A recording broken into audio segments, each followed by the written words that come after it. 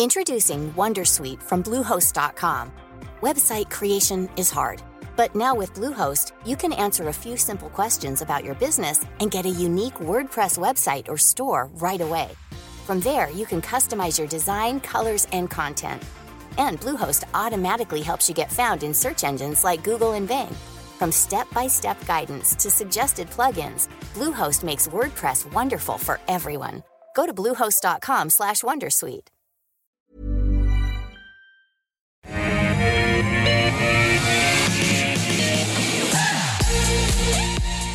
Hello, welcome back to AusBiz Live from our Barangaroo studios. It has just gone midday Eastern Standard Time. That means this is the call, 10 stocks picked by you that I put to an expert panel. We do it all in 1 hour on this Wednesday, the 17th of August. Terrific show lined up, great bunch of stocks, terrific panel. Let's bring them in straight away. Carl Capelinga from Think Markets over in the West. Carl, welcome, good to see you. Thanks, Koshi. Great to be here. I just had a few days off in Kalbarri up north. Koshi, beautiful place. I'm not sure if you've been out there. No, I haven't. What's the attraction of Kalbarri?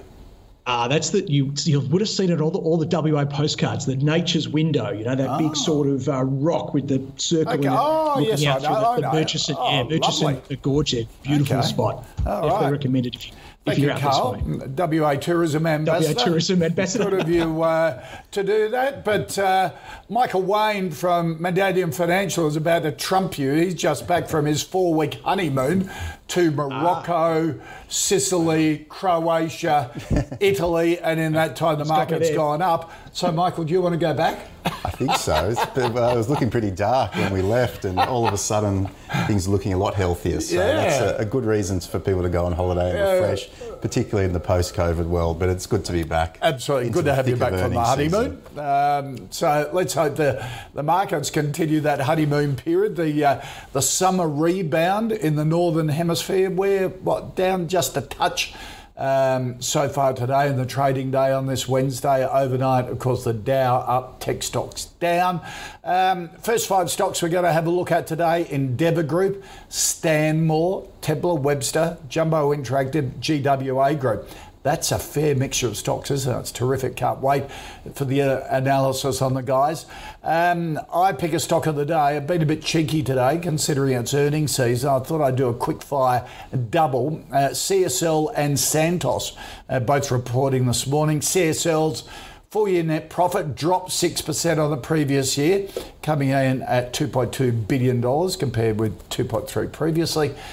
Still feeling the pinch of weak plasma collections in the first half, though growth in collections has been strengthening as the pandemic recedes. CSL expects the higher cost of plasma will continue through to the next financial year, is also committed to providing guidance to include the CSL Vifor at the first opportunity. Shareholders will see a final dividend of $1.18 US per share. Carl, what did you think of CSL's update, and what do you think of the stock at the moment? Yeah, a little bit more of the same, isn't it? It's the same narrative we've been hearing from CSL for, 18 months, really, isn't it? Yes, they're struggling. Not struggling on the plasma collections. That's getting better. I mean, if you look at the second half of the first half of this year, of course, getting better from the half before that.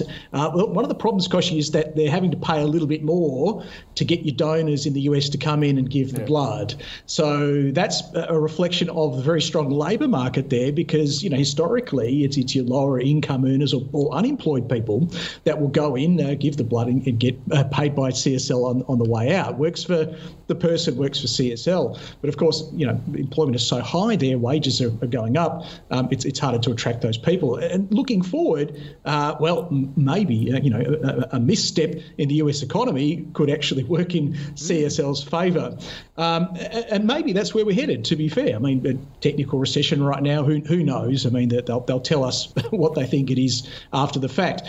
The other part of it was the Seqirus, which is the flu vaccines, and that's still pumping. So same. I think where the market got a little bit upset is just on that cost line. Otherwise, it was largely in line. And I suspect you talk about congratulations, by the way, Michael, on your nuptials there. But I suspect Oh, was it? Yes. Of course it was. We'll talk about travel later on and some of those issues. But I suspect the price probably ran ahead of this update, I'd say, and we're just getting a little bit of a pullback. Look, we've had a buy on it for a little while. I'm happy to go a hold. It does do a little bit of damage to the chart. That's what I'm worried about. A supply event like this is not a bad thing if you can come back from it very quickly, and that's the bit I need to see. So ask me in a week's time, sort of thing. Okay. I can go hold. Yeah. All right, I'll make a note of that. Michael. Yeah, the numbers were like those headline numbers at least were pretty mixed in terms of beats and misses, but it wasn't a disaster result at all on the headline numbers. The market, I think, obviously cost was one of the little issues that I think the market's a little bit frustrated with, but also the fact that guidance is still excluding the recent acquisition of that Vibor company, which will give them access to the renal disease market. So look, it is good to see, obviously, the recovery trajectory of the plasma business continue. They're opening, I think, opened another 26 collection centres, so that will enable them to keep that momentum going, you would think. We've liked this one for a long, long time. Yeah.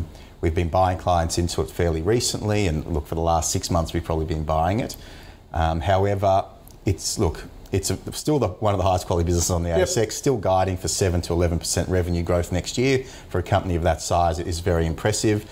The earnings guidance, I think, was a bit below market expectations, but they do have a tendency to under-promise and then over-deliver, ratchet those forecasts up as the year goes on. So we'll be happy to buy it. I wouldn't rush out and buy it today. I'll probably wait a couple of days just to see. Hold for the next few days just to see the analysts, how they come out and what they say, and just how that puts pressure on the stocks in the next couple of days. Right, the other stock I wanted to sneak in today was Santos. Underlying profit in its first half year results, turning over $1.2 billion compared with $317 million in the previous period as the price of energy skyrocketed. It maintains its sales volume guidance range for the full year. Production guidance also remains steady. Santos provided an update on a number of its projects, saying it's in advanced discussions for the sale of a 5% stake in its PNG LNG project, declared an interim dividend of 7.6 cents a share. Michael, what do you think of the Santos result? Yeah, it's another company that we hold for clients. I thought it was an okay result. It's a bit of a year of missed opportunity for Santos shareholders, I think, just because the oil price has been so buoyant. The LNG price has even been more incredible. So for whatever reason, the market hasn't really got too excited for Santos, even though it's in the best shape as a business that it's been in the last couple of decades, probably, just given that the debt is well and truly down. Obviously, they did the large-scale acquisition of Oil Search. They're obviously still going through the process of incorporating and embedding that down. So that might be what has distracted or at least reduced some interest in the company. But there are a play on the LNG theme. You'd have to think that demand will increase. At the moment, that Narrabri gas project's probably worth zero on the balance sheet. At least investors are attributing zero value to it. So if they can get that fast-tracked, that should offer them some upside as well. So as far as energy companies goes and energy exposure, we're happy to hold Santos, and we'll be comfortable in buying it now if you want that energy exposure. Okay. Carl, what do you think of Santos? Yeah, I think look, we've had a sell on it for a little while now, just on the basis that it's kind of Woodside's poor cousin at the moment. I think Woodside is where the quality is in terms of their assets and their exposure to export markets, whereas Santos is more of a domestic LNG play, and LNG is where the opportunity is.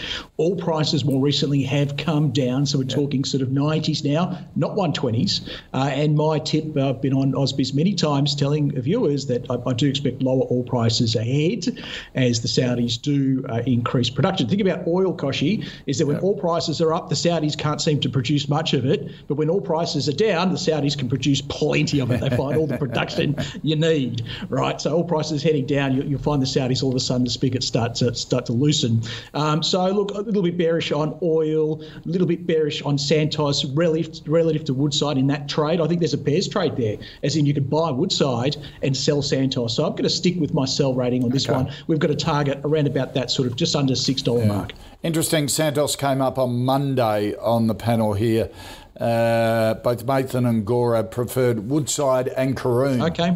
And Karoon was the other one that they like at the moment. So, didn't like Santos. All right, let's get into the stocks so you want us to take a look at. And Carl Halley wants a view on Endeavour Group. This was spun out of Woolworths, of course, earlier this year, late last year. Has sort of BWS in it, Dan Murphy's. It's like the Bunnings of liquor, isn't it? I've never. Yes, I guess you could call it that. That is if you like to spend a lot of time sort of just wandering through the aisles. You go in there with no shopping list or agenda, and I'm more an Endeavour than Bunnings, I must admit. But anyhow, fair enough. Now, look, a very defensive business. Yeah. It's obviously good times, bad times. People tend to go, as you say, and hang around those aisles. But look, you'll often hear me come on the show and say, look, it's a great business, but I can't buy it because of the chart. Yeah. Look, I do think this is a great business, but the other part for me is the valuation. So obviously, I want to get a growing business. I like the model, but at a reasonable price. This one I think is really expensive. So trading about 28 times earnings, and without the growth to justify it. So you're looking at about 6% compound annual growth over the next 3 FYs. Now that's using 12 broker estimates. So let's assume there's a pretty good spread there and pretty accurate, all things considered. So if you've got 6% compound growth over the next 3 years, really I'd say, look, a P of 10, 12, maybe 15. If it was just the most amazing business, I'd be prepared to pay. So 28 times, it makes it really challenging to find a really a good valuation on this, a bargain for me based upon my metrics. Okay. Having said that, it's one of those where I look at the chart and I go, the chart's amazing, so I'm happy to buy it. So it's kind of the opposite, isn't it? It's where I go, well, like the business, don't like the valuation, but the chart's so good, I'm still happy to buy it. We've had this as a buy for a while. I think I've been on the show 3 times. Now, the last 6 months, I've had it a buy every time. I'm going to stick with a buy today. Okay. All right. Michael? On valuation grounds, I think you would sell it. But given the momentum, I'd be happy to hold it. I wouldn't be putting new money to work at the moment. The multiple it trades on is the same as Woolworths these days, and it's been a good deal for Woolworths shareholders, the spin-off. I think the combined value of Woolworths and Endeavour is now about $60 billion. At the time of the demerger, it was about $54 million. So investors will be happy with that. About 80% of the revenue comes from the retailing drinks business, and about 20% comes from owning pubs and poker machines and things like that. Obviously, during lockdowns, they struggled a lot with the pubs, and they sort of saw a big pickup in people drinking at home. That's sort of equaling out a bit at the moment. Their poker machine revenues have been very, very strong, but it's very difficult to see how they can drive extraordinary growth going forward, given they already have a very dominant position in the market. Things like per capita alcohol consumption rates are falling. They do have some value that can be unlocked in some of their underutilised pub sites. However, I don't think you can really attribute much to the balance sheet in the near term. It's really out in the never that they can really extract that value. So, look, from mine, again, I'm happy to hold it. It's a very high quality, dominant business. It's just that it is very expensive, and I think that some of the tailwinds that were there for them are now starting to abate a little bit. So happy to hold it, but with a view to getting out of it when the chart does turn. Okay. All right. Speaking of tailwinds, Eve wants a view on Stanmore Coal. Eve says, would love a review of Stanmore after its crazy results last week. Huge lift in revenue. Of course, it runs open cut coal mines in the Bowen and Surat basins in Queensland. Michael, what do you think of Stanmore? It's had a bit going on. Huge result, despite increase in Queensland royalties. That knocked its share price around about 2 months ago. I think the share price even took off before the results. So I don't know what's going on there. But what are you saying, Michael? I don't know. Are you saying that people may have got a bit of a whisper in the markets about this one? Possibly, you never know. And look where Queensland changed its royalties just before we got into June. It started to go down, went sideways, and as you say, there was the spike up recently. Coal's come back into vogue in recent times. They do have a focus on metallurgical coal, which is the main ingredient for steel. They have had an incredible period to operate in, with a lot of material prices going through the roof. The question is, what is the outlook for the coal prices and for the demand for steel? And that's where it becomes a little bit more clouded, I think. So you do have to keep in mind that it's been a wonderful environment for this business. And my belief is it's unlikely to be replicated going forward. There's a chance that it will, but I think it's unlikely, particularly if you consider that the global economy will continue to slow or potentially will continue to slow. And also what's going on in China at the moment with regards to their construction industry and the amount of steel that China produces and the potential flood of supply that could hit the market. So just be wary of that. They obviously also had an announcement in the last couple of weeks, if not in the last week, that they've bought the remaining 20% of a coal mine. I forget the name. I think it's related to BHP, but I'll have to double check on that. And again, that was seen as a positive for them. It does increase their So what resource. Would you be doing? Taking profits? I would be selling and taking profits at the moment.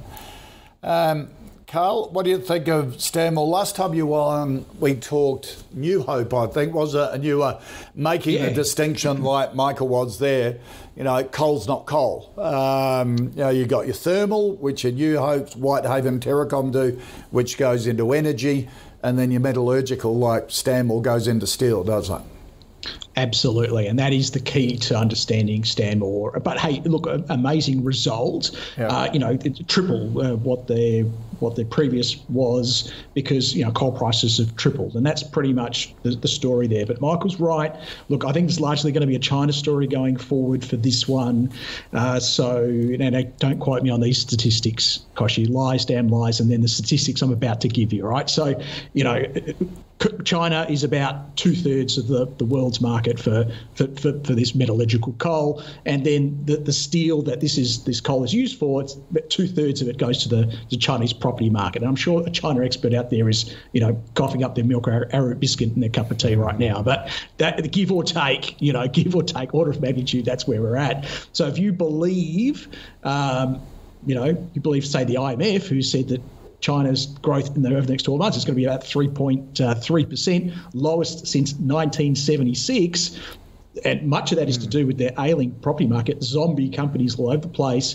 And there's only so much the government. And then a lot of people say, but the government will be able to prop that up. They've been trying to prop it up for years, gosh, it hasn't worked. So I'm concerned about this. Have a look at the price of iron ore as well. You can have a look at the price of met coal. So that topped out about $635 earlier in the year. It plunged to about $200. Think about that. So all we hear about coal is how much coal prices have gone up. Yes, $635, but down to $200 on met coal, whereas thermal coal is still hanging around about that sort of $300-400 mark, or high 3s, 4s. So there's a big disconnect here. I can cut this long story very short by saying Stanmore's not my preferred pick in the sector. It hasn't been for a long time. I think it's getting towards the top of the range. Looking at the chart, it's probably more closer to the sell, like Michael says, just on that range basis. And if you like coal, go buy one of the ones you spoke about, Koshi. And I'd go, Whitehaven is WHC, still the pick. That's number one. Terracom is a very close number two. I just think that needs to catch up to its value. And then New Hope would be third on that list. So any of those three, I think, are better than this one. And if you want to hedge your bets, Soul Patts has a big stake in New Hope, don't they? In New Hope, within a basket. If you want to buy coal, though, just go buy coal, I'd say, Yep, all right. So sell on Stanmore, but you still like the thermal coal producers? I still like thermal coal, yep. All right, okay. Our next stock, Mitch wants a view, Carl, on Temple & Webster, the online retailer that did... shot the lights out during lockdown because we were all at home. We were wanting to buy our homewares, and we did it online because we got bored with our lounge rooms. We're spending so much in it.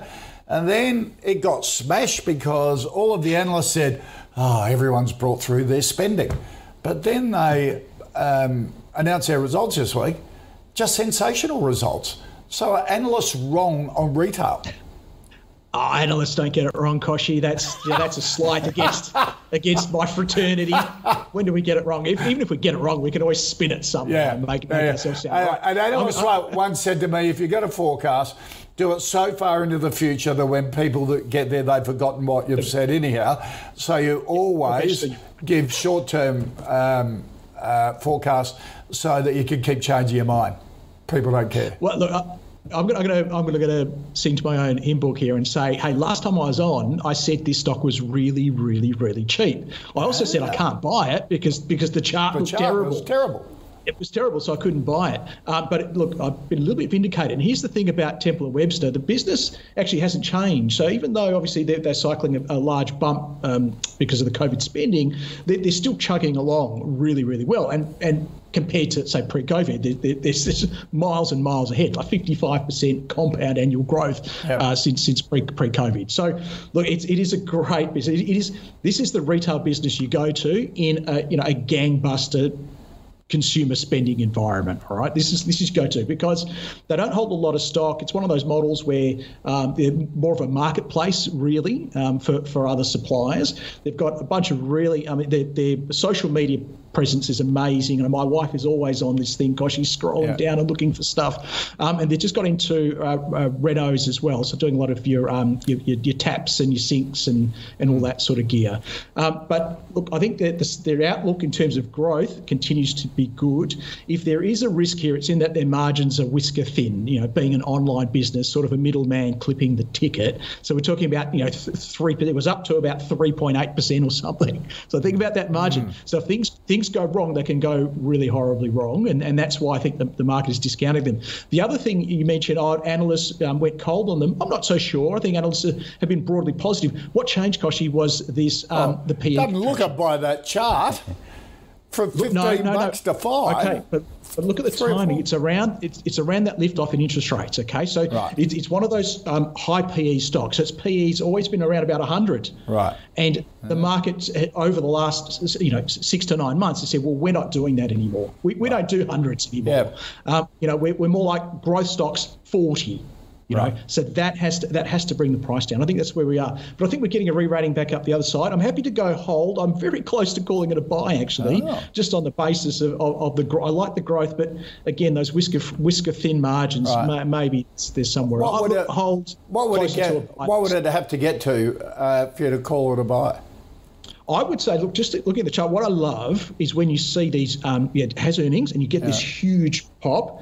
And rather than pulling back real quickly, remember what I talked about with CSL? Yes. I need to see how the market responds to supply. What we're doing here is we're seeing how the market responds to demand. So when you get that big, and the studies prove this, right? You get that big pop up and you don't pull back, it's because the market is expecting further gains ahead. So it's a well-known fact in US earnings season. You get that gap up, as long as you don't pull back into that gap, you will keep going. And that's exactly what I want to see here. So a week holding around current levels, and I do think this one will go higher. Okay. Michael? Yes, look, it's a company that's come up a lot in the last few years on this program, and I think I last spoke about it towards the end of last year.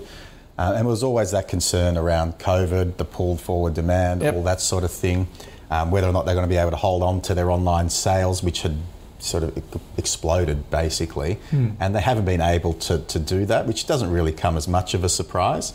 Their recent earnings suggested that they missed on revenue, but their earnings beat expectations. And the company's come out and said now that they are going to try and prioritise their margins over sales, which was a shift from what they were doing previously. So that's an interesting change of tact from the company. The business still delivers wonderful numbers, but the multiples did get extreme. I think it was like 55 times forward earnings about 6-12 months ago. But the market, as Carl's touched upon, isn't willing to pay for that anymore, particularly when you are starting to see some of those numbers pull back, particularly in the online space where online sales have dropped down 22%. So it's hard for them to justify that multiple. They're no longer an online business per se. They're going back to a bit more of a traditional retailer. So, look, the company still remains good quality. I think it's at a much fairer valuation now. It is surprising that around the peaks, the chairman, the CEO and a key director are all selling shares around that, $10 to $14 range. Are they back buying? I don't know. I haven't noticed just yet. So that also was a contributing factor for what started to put a bit of pressure on the share price around that time. But I do think they are a high-quality retailer. I'm just not that keen on them at the moment. I would like to see how they transition into a more normalised environment. So it's hard to sell it given the trend that it's been on in the recovery, but I'll be tempted to wait and see if you're going to buy. So hold. I'll give it a hold. Okay.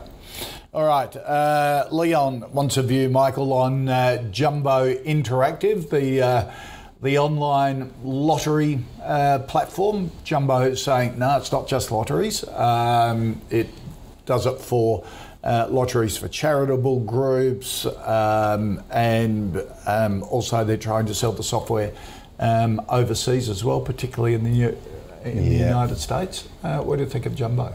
It's not a bad business at all. Looking at its balance sheet over a long period of time, all those key metrics that I always talk about, like revenue, free cash flow, earnings, margins, return on equity, have all been gradually trending higher over time. But it is one of these companies that was trading on very high multiples. And as such, given the revaluation of a lot of these companies, it's come back a fair way. But it is something that we do have on our radar as a potential pickup. It's just that we can't bring ourselves at the moment to start chasing some of these high growth companies just yet, just because we're unsure of where the market is at. But we do think it is a quality business and one to definitely keep an eye on. They do generate about 90% of their earnings from the lotteries. They have seen a bit of a deterioration in their results, mainly from customers moving to lower margin or lower priced lotteries rather than some of the bigger ones. But a lot of it also revolves around the jackpots, and when there's a big build up in jackpots, it does seem to attract more people, as you would expect. So there is a bit of a cyclicality around that. But look, I'm happy to have it on the watch list, but I'm not willing to give it a buy just yet. I'm not going to sell it. So if you do hold it, I think it's worth holding on to because there are a lot of attractive features to this business. And as you say, they are starting to look to build up their software as a service type business through selling the platform to other companies and lottery businesses overseas. So I think it's a decent quality proposition. Okay. Carl, Jumbo Interactive? Yeah, look, I agree with Michael. I don't think I can add a whole lot to his analysis there. I think he's given you a really good description of the business. So it's a software as a service business, high margins, around about 50%, about 30% return on equity, 16% compound annual growth rate over the next 3 FYs, according to the brokers. So look, tick, tick, tick, tick, tick. I just get back to valuation. So I like buying growth stocks at a good price. Not easy to do sometimes. This is sort of high 20s in terms of the current PE. It is going to come down with the growth in the business, but I just think it's on the high side. Our fair value target was $13.92, which is about where it is. So fully valued, and then I go to the chart. So I do all that stuff, and I say, well, do I like it? Do I not like it? And I go to the chart, and the chart looks pretty sick, I'm going to say. So I think there is a pretty well-established short-term downtrend now, which is turning that long-term downtrend. And I think it's going to, you can see there really from March, isn't it? You can just see it's just sort of bouncing down. Each time it rallies, it doesn't rally as high. There's not enough demand in the system to push it past the supply that is building. How do I know supply is building? Because those peaks are getting lower. So lower peaks, lower troughs keeps me out. I'm not, as much as I think Michael's right with the quality business, I'm going to go to my chart and I'm going to say sell based upon the trend. Okay, all right. Summer wants a view, Carl, on GWA Group, the bathroom and kitchen fittings business. When you go and pay all that money for Caroma or Dorf or any of those fittings, maybe you should be and you complain about the price, be a GWA shareholder and try and get some of it back. Yeah, well, possibly. And look, but don't forget the inputs and the wholesale and the freight and the handling, all that's going up for them as well. So they've progressively been trying to put their prices up. And so far the market is bearing it, right? Because let's face it, a lot of these projects, a lot of our renovation projects, we don't just decide to do one today and then start one tomorrow. A lot of them are already in the system. Yep. So I think there's going to be a bit of flow through for that. But if you look at, and again, think tanks and, whatever value you place on them. But to be fair, this is from the company's own forecast. They're expecting a big turn down in alterations and additions, they call it, which is your renovations. So about 11,000, starts currently, and they expect that's going to fall to, I'm just looking at the graph here, to around about 8,000 starts, give or take, all right? So order of magnitude, 20-30% coming off, and that's about 60% of their business. Yeah. Okay, so I think this is a bit of a risk here for GWA. The other risk is something like Temple & Webster with the Build website, which is effectively doing all the same stuff. And we just did a big kitchen reno, Koshi, and I was on doing my due diligence for the call. I was on the Temple & Webster site, and they've got all the stuff that we just bought, but without the label on it, and for a fraction of the price. So it's basically looks like all the stuff I just put in my kitchen, like identical, It's all the latest, designer stuff, but just hasn't got the brand. And it's about a third of the price. Right. So maybe that's they're going to be potentially a bit large competitive here for JWA. Look, long story short, I'm not keen on the business. I'm not keen on the valuation. I think it is fully valued here, and the chart's a bit ho-hum, as you can see right there. Okay. So this is about where I would put my money. And if I was looking to allocate, I wouldn't allocate here. It's also about viewers saying, "Oh, I've got GWA. What should I do with it?" And honestly, when I look at all of these, the fundamentals and the technicals, I have to say sell. Right. Okay. Must admit, we put our renos off because we couldn't believe the increase in building costs. So we just put it off for a year and wait until it all settles down. I'm in the same boat actually for some bathrooms. Yeah, I know. It's outrageous. I've got a son-in-law who's a quantity surveyor. He said, just wait for a year, it'll all come down again, 30%. So what do you reckon of GWA, Michael? It's a business that a lot of people would be familiar with, at least a lot of the brands, whether it's a new house or an old house. It's one of those brands that feels like it's been around for forever. Yep. So they do have a lot of good relationships within the industry, with plumbers, etc. But this is a company that is fighting a new entrant into the market. Carl mentioned Temple & Webster, but the biggest sort of company in the world, a company called Rocker, has grand plans for the Asia-Pacific region, and they're really trying to target Australia. So that obviously puts a lot of competitive pressure. Margins, you would think, would already be coming under pressure given what's happening with the housing market and potential building approvals looking out 3, 6, 12 months. They also conducted an acquisition of a business, I forget the name, but it was pretty much at the top of the cycle acquisition. So the market, I think, has some concerns around whether they overpaid for that and whether they're going to be able to extract the value that they were hoping to. They have also tried to adjust the inventory in order to avoid the worst of inflation, if you like. But what that's done is it's increased their leverage significantly. So the inventory's up, leverage is up, as they hope to sort of pre-buy to avoid increasing prices down the track. That can be a good thing if it comes off, but it can also be bad if you're just sitting on this inventory, not generating any return on that money. So that's what I think the market has a few questions. I'm with Carl. I couldn't buy this at the moment. In fact, I'd have a sell. That downward trend now has been going on for over a year, maybe even a year and a half. So I don't see the urgency to buy something like this. Let's recap the first 5 stocks. 2 stocks of the day. CSL, a hold from both Carl and Michael. Santos, no from Carl, a yes from Michael. Endeavour, a hold from Michael. A buy on the charts from Carl. Stanmore, a sell from both. Temple & Webster, a hold from both. Jumbo, a hold. Sort of watch from Michael, a sell from Carl, and both of them have a sell on GWA.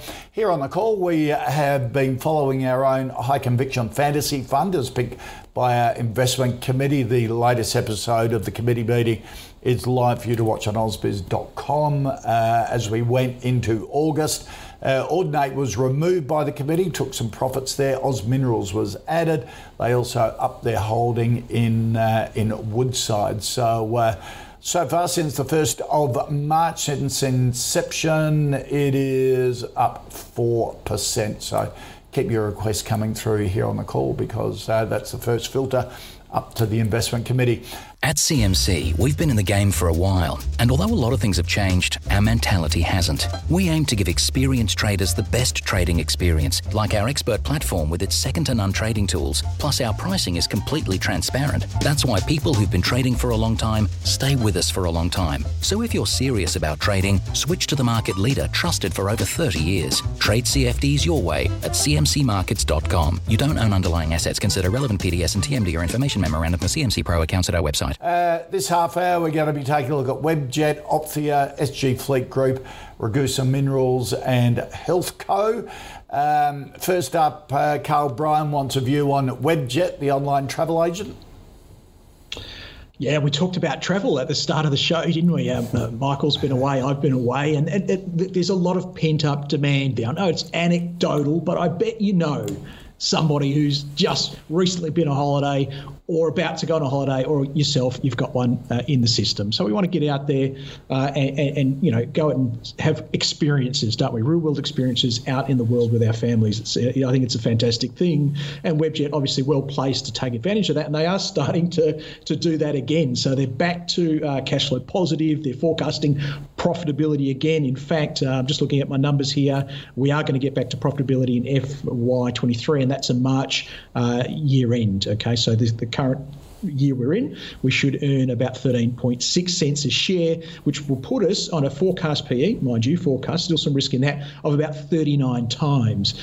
And that's kind of where this breakdown's for me. So I can see some great growth in Webjet going forward, certainly on consensus numbers. We're talking about 27% compound annual growth rate for the next 3 years in earnings. It's just kind of getting it at the right price. It's not far away. Look, I don't think that it's terrible value here. I think it's about fair value. I think that's my point. So not exactly a bargain. And then I go to the chart and I say, well, am I getting a bargain? Not really, but I like the business, not getting a bargain. What does the market say? The market says, look how flat that is. Market's kind of agreeing with me, isn't it? Saying, well, yeah, we like Webjet perhaps, but we're just not prepared to pay much higher than where it is right now. And that's the problem. So on that basis, if I wouldn't allocate money to it right now. Personally, I'm trying to think for the viewers who own it, what should they do? Well, that's tricky. I'm going to squeak in with a hold just on the basis that there is some great growth. If the market starts to sort of give it a higher multiple and chase those travel stocks, it might get some love. But I think, Koshi, the best one in the sector is Ardent Leisure Group. So that's that ALG. I think that's the nicest chart. Viewers should go and dial that up on their platform and have a look at that chart. It's bottom left, top right. Okay, all right. Michael? Yeah, Webjet. We own Webjet. We've owned it for probably a year and a half, 2 years almost now. It hasn't done much in that time, but we still have faith in the company. We do think they're going to come out of this period stronger than many of their competitors. Their online business is growing 1.7 times the market. So you can see that they are winning market share, and it is apparent that revenue is kind of lagging the activity that we're seeing at the moment. Capacity, particularly out of Australia to overseas markets, hasn't really picked up or recovered to pre-COVID levels. In fact, it's not even close. It's about 50%. We're meant to get up to 60% in the next few months. So there's still a lot of uplift to come through.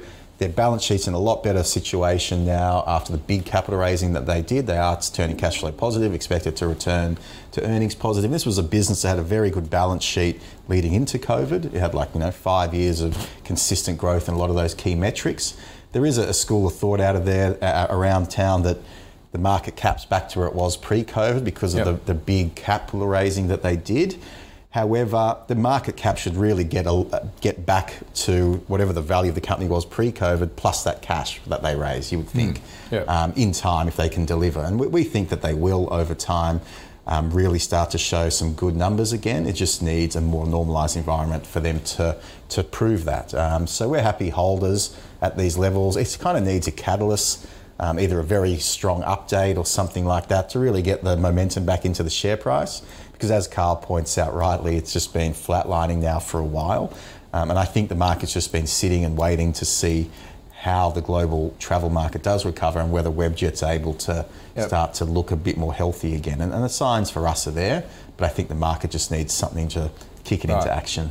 So would you have a hold? I'm happy to have a long-term buy on it, but a long-term buy. Well, I mean, there's the long term there, Koshi. Talked about that. Well, in the short term, I mean, I don't know what's going to happen. There's a very good chance that it's just going to continue to flatline. Right. But if it does come out with an interesting set of numbers, then it can take off from there. So, pardon the pun. Right, Carl, you're a no on the charts, aren't you? I'm a hold. I like the business. I love the growth in it, but I need to see a little bit of momentum. So when the market starts to agree with me, hey, I'm all over it. Okay. All right, Michael, Enzo wants a view on Opthea. This is sort of a medtech therapies for retinal disease, age-related macular degeneration. That's its area, and it has a product in there. Share price took a real tumble earlier in the week as they announced an issue, a share issue, raised more money. Yes, it seems like they've secured funding, which is good in a non-dilutive manner, which is always pleasing for those investors who have probably forked out a number of times as this company looks to go through the clinical trial process. Yeah, phase 3 they're saying. Yeah, phase 3. So they're getting close. Hopefully getting to the end. They're getting close. I must admit, it's not a company I am familiar with. You do have to read a lot into these results and what the previous results have been to try and build your confidence in the company. And I must admit, I haven't done that. So look, with all these things, you always hope that they can deliver some life-changing treatments to people. Yep. But do be careful that even stage 3, occasionally, they can get knocked off their perch and the share price can come tumbling back to earth fairly quickly. It's sort of a binary decision. That's too, right. Isn't it? So one that I have been involved in years ago now is a company called Certex, and that was really a ride. Even when they eventually made it to stage 3, that got knocked back, but then they came back again and then finally had the wording slightly changed around that and they took off again. So there'll be a lot of ups and downs as the news flow comes out and as the sentiment increases. But it is a good sign that they do have funding. I think some of it might be contingent on the results as well, should they be what the company's looking for. But from my standpoint, it's a binary outcome, very high risk, so not for everyone. I mean, I can give it a sell just because I wouldn't invest in it, but you can hold it, just expect that you could potentially lose 50, 60, 70% just like that should those results miss. Otherwise, you could make 2-3 times your money. But it's a bit high risk for me, so it's a no-go. Carl? Yeah, I agree. It's high risk, so it's about finding the right investor for the right company, and this is not going to suit everybody. But we've got a bunch of clients at Thick Markets that, Koshi, they love this stuff. They love biomeds and med techs and mining, and that. I wouldn't say their whole portfolio, some of them do, but their whole portfolio is all this stuff, right? Don't get me wrong, some clients, that's all they want. Hey, good luck to them. But we've got a bunch of clients, they've got all their boring stuff, and then they want to have a little bit of fun with the other stuff, with a bit of money on the side, right? Oh. And this falls into that category. It's one we've been watching for a while because it's just starting to turn up on the chart. So we go back and we go, well, is there a business case there? So chart first turns up, is this something to look at? And you go back and yes, there is some risk with their phase 3 trials, but the evidence so far is just so strong. And they've actually got fast-track FDA approval as well. So the FDA is seeing enough in there, enough evidence that, look, I wouldn't say it's a formality, that's silly, but by the end of next year, I think it is, when these results will come through, sort of early 2024, they reckon that fast track could get them selling this stuff by 2025. And it is quite a step change in terms of the treatment for your macular degeneration, all right? So it's a problem, it's an aging problem, Koshi. Yep. So the market's only getting bigger for this, it's not getting smaller, all right? And the treatment they have is complementary to a lot of other treatments out there, it improves your vision. So a lot of the treatments at the moment are trying to prevent further decline. This actually improves your vision. So it's about 3 or 4 letters on your chart, right? You tell me what you see. Improvement at 3 or 4 letters better after this treatment than before. So it's substantial. And there's very little competition in this space when they get to market. So look, I think there's something here, okay? But you don't want to be on I think there's something here when nobody else sees it. And that's where the chart comes in. And I think the chart's starting to turn up. I think just keep an eye on this one. As I said, we've been watching it. I think if it can close, say, above 140, it's going to tell me that there's enough momentum now to upgrade this to buy. The market starting to look at it.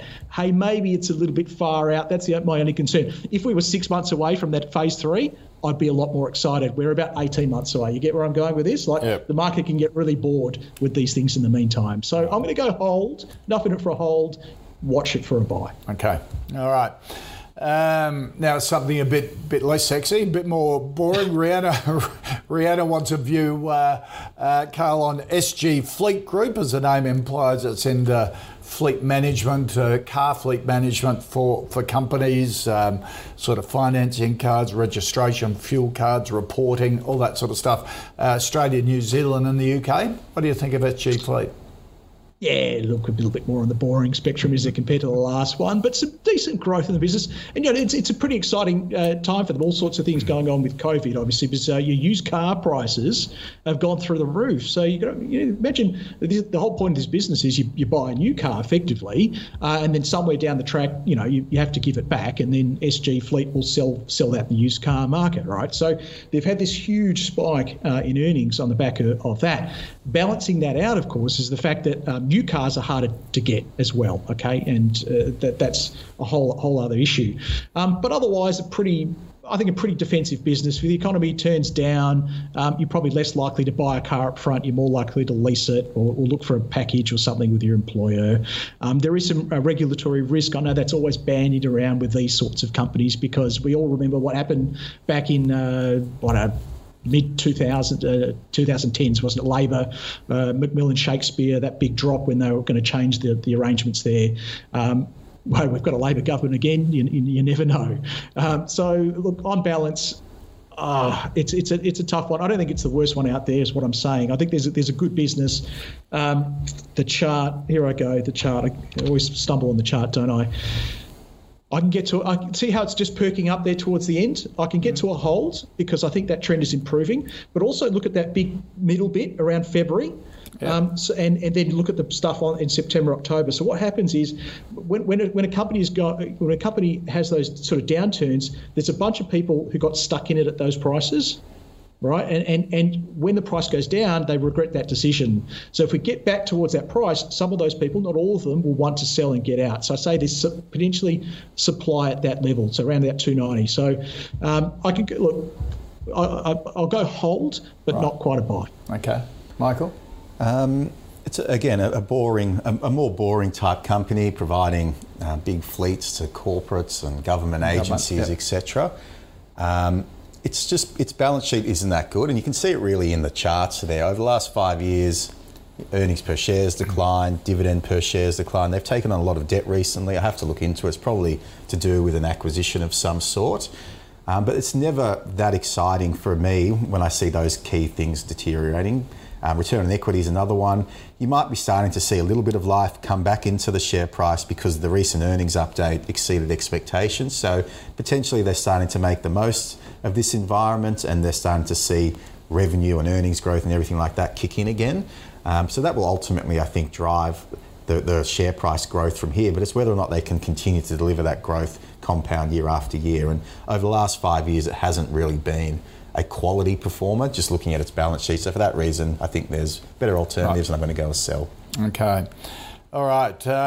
Jack wants a view on Ragusa Minerals. Is that how you pronounce it, Carl? Yes. The gold sort of exploration and has a gold mine project in Zimbabwe. Jack says shares are going gangbusters. Is it too late to jump in, or is this just the start of a good thing, Carl? Yeah, they're going up again today. I'm just downloading my data to see what they're at the moment. The big deal about this, Koshi, because you talked about gold, and they've got a gold project and a kaolin project, which is basically sort of a mineral clay that you use in various ceramics and other applications over here in WA. But the big thing for them in May, they picked up this batch of lithium tenements in the Northern Territory, and 2 or 3 of them in the north of where they've picked them up are next door to Core Lithium's Finniss project, right? Oh. So that's the excitement. So Core Lithium's been on a roller coaster this week. I know everybody loves Core Lithium. Yeah. Right. So now, have a look at the chart. To get the chart up, there's that huge spike in May. That's when they picked up some tenements, and then we're on another spike now. It's because they've just picked up a few more to the south of that. But there aren't any sort of major goings on in those ones. But what they did find, they're a bowling ball, quote unquote bowling ball chunk of spodumene, Koshi, just lying around. And that's why the market's getting so excited. But more than one bowling ball, hopefully. No, just one. Just one. Oh. Just literally one. On the ground, just on top of the crust. big chunk of spodumene. So if you don't know what spodumene is, it's the host mineral of the lithium, right? So you got your hard rock lithium. That's what these guys call lithium are doing, and then you've got your lithium brines. That's what Allchem are doing. Okay, so your PLS, your IGO, Mineral Resources, they're hard rock. Okay, hard rock's Australian lithium. Yep. Now here's the deal. This is the funniest thing. Gosh, I love this stuff. So basically, they've got these tenements which have some historical workings, but not a lot else. So quote unquote, they did a desktop assessment. Right, desktop assessment of the historical workings. They had a look at some rock sampling. So is that what we're doing here? A desktop sampling? I'll tell you what. This is the early stage stuff you get. So when you do your mining, right? You rock sampling means you literally walk out there with those little hammers they have, and you chip rocks off the side of a cliff, and you take it back and you assay it. So that's what they've done. They've done some geophysical stuff. But it's so early stages. Right. We are so far away from them being even close to being up to say what we've got in the ground. They haven't even started drilling this thing yet, and they're running out of time. So they need to get it done this wet season, which finishes in October. If they slip that, it'll go to May. Bottom line is there is so much hype built into this stock based upon some really, really early stage stuff. I'm not saying this isn't going to be, quote unquote, the next core lithium, Koshi. I'm not saying that, but my gosh, so much can happen before we get there. And with the share price nudging those highs in May, I think take advantage of these high prices. Sell some. You don't have to sell it all if you're a true believer and you love that bowling balls piece of spodumene. But take some profits here, and you can always buy back a little bit cheaper. Where I think it's going to go before we even get close to any drilling results, actual drilling results coming out of this thing. All right. Take profits. And Michael, this is classic WA. I'm getting excited just sitting here. I need to curb my enthusiasm. This started right back with Poseidon. This is the problem, right? Everyone gets very excited by this early stage, and that's just human nature, but at some point you've got to try and rationalise it. Sorry, Michael. It's capital raise as well. It's got capital raise written all over it. I can't believe the documents are on somebody. There's St George's Terrace right now. There's somebody's desk has the documents on it for a capital raise. Yeah, absolutely. It's hard for me to add much more. Carl's obviously across it a lot more than I am.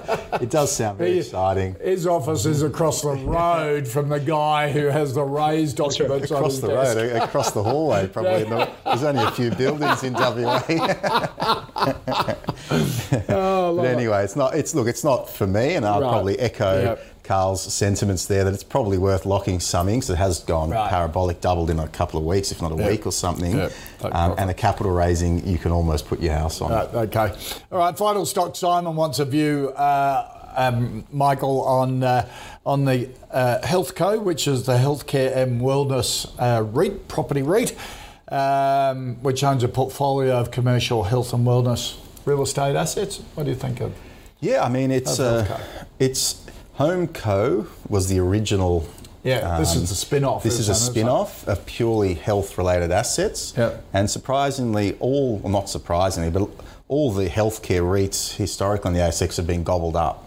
I remember there's one called Generation Healthcare a few years ago, which we had clients into. That ended up getting bought out because they're very attractive for a lot of private equity and for super funds, etc., because of the reliability of the tenants. So I could see the attraction of something like this. It pays a decent yield. The management have been pretty aggressive. They are looking to sort of expand, double the business size within 3 years or so. They have seen an uplift in the NTA in recent years as well. So there's a lot to like about this business if you are looking for a boring type REIT, which gives you pure exposure to the healthcare space. So a lot of investors out there would like the idea of that. And I think that it can do well over time given this exposure. And there also might be some interest snapping around from an acquisitive standpoint. So I'm happy to give this one a buy, but just do be cautious that property valuations could come down a little bit as these high interest rates go through the system. But they've got long-term leases. I have to double check and see the component that it indexed to inflation. That's a big thing in this environment. They don't carry a lot of debt at all, so it's not highly leveraged, which is also a good thing for a REIT in this rising interest rate environment. All right. Carl, what do you think of Healthco? A lot of these REITs are trading at big discounts too, aren't they? Yeah, this one's about 201 is the NTA of this one, and it's kind of about 180. Right. I think it can probably converge on that. Michael's right. It's not your average sort of REIT because it doesn't have a lot of debt / any debt. Yeah. It's just done a big asset sale as well. To answer Michael's question, 67% of its leases are set at 3%, and that's a little bit of a problem. 33% linked to CPI. So your problem is CPI is so much higher than your classic 3%. If anybody a few years ago said, "Oh, look, what should we use?" They go, "Oh, well, 3%. That's about inflation long term, right?"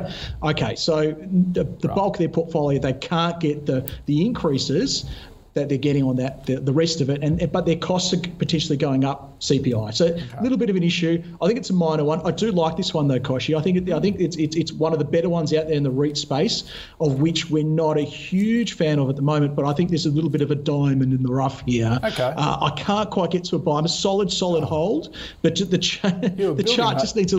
I was getting excited, man. I know the chart. I think the chart needs a little bit more work, but I think I can see it getting up to $2. It's $1.80. I can see it getting to $2. You've got about a 4% unfranked yield. It's been doing it all day between OPT and RAS. It's been a bit of a tease, doesn't it? It goes from one to the other. Carl, always good to catch up, mate. Thank you so much for your time on the call today. Tired of ads barging into your favorite news podcasts? Good news. Ad-free listening is available on Amazon Music for all the music plus top podcasts included with your Prime membership. Stay up to date on everything newsworthy by downloading the Amazon Music app for free or go to amazon.com/news ad free. That's amazon.com/news ad free to catch up on the latest episodes without the ads. Thanks, Gosh. Lots of fun today. Michael, good to see you too. Thanks. Good to be back. See you next. Let's recap the final 5 stocks. Webjet, long-term buy from Michael, a hold, otherwise it's a hold from Carl as well. Optia, no from Michael, a hold from Carl on the charts. If it got above $1.40, it would be a good thing for it. SG Fleet, a hold from Carl, a sell from Michael. Ragusa, take profits. It's on a tear at the moment.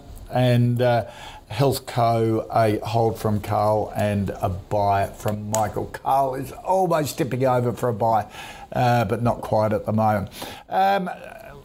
That's it for the call for today on this Wednesday. If you've got these stocks that you'd like me to put to our expert panels each day, put them in an email to call@ausbiz.com.au or tweet us using the @AusbizTV handle. If you want to see all the stocks in the Calls Fantasy portfolio, head to ausbiz.co/portfolio.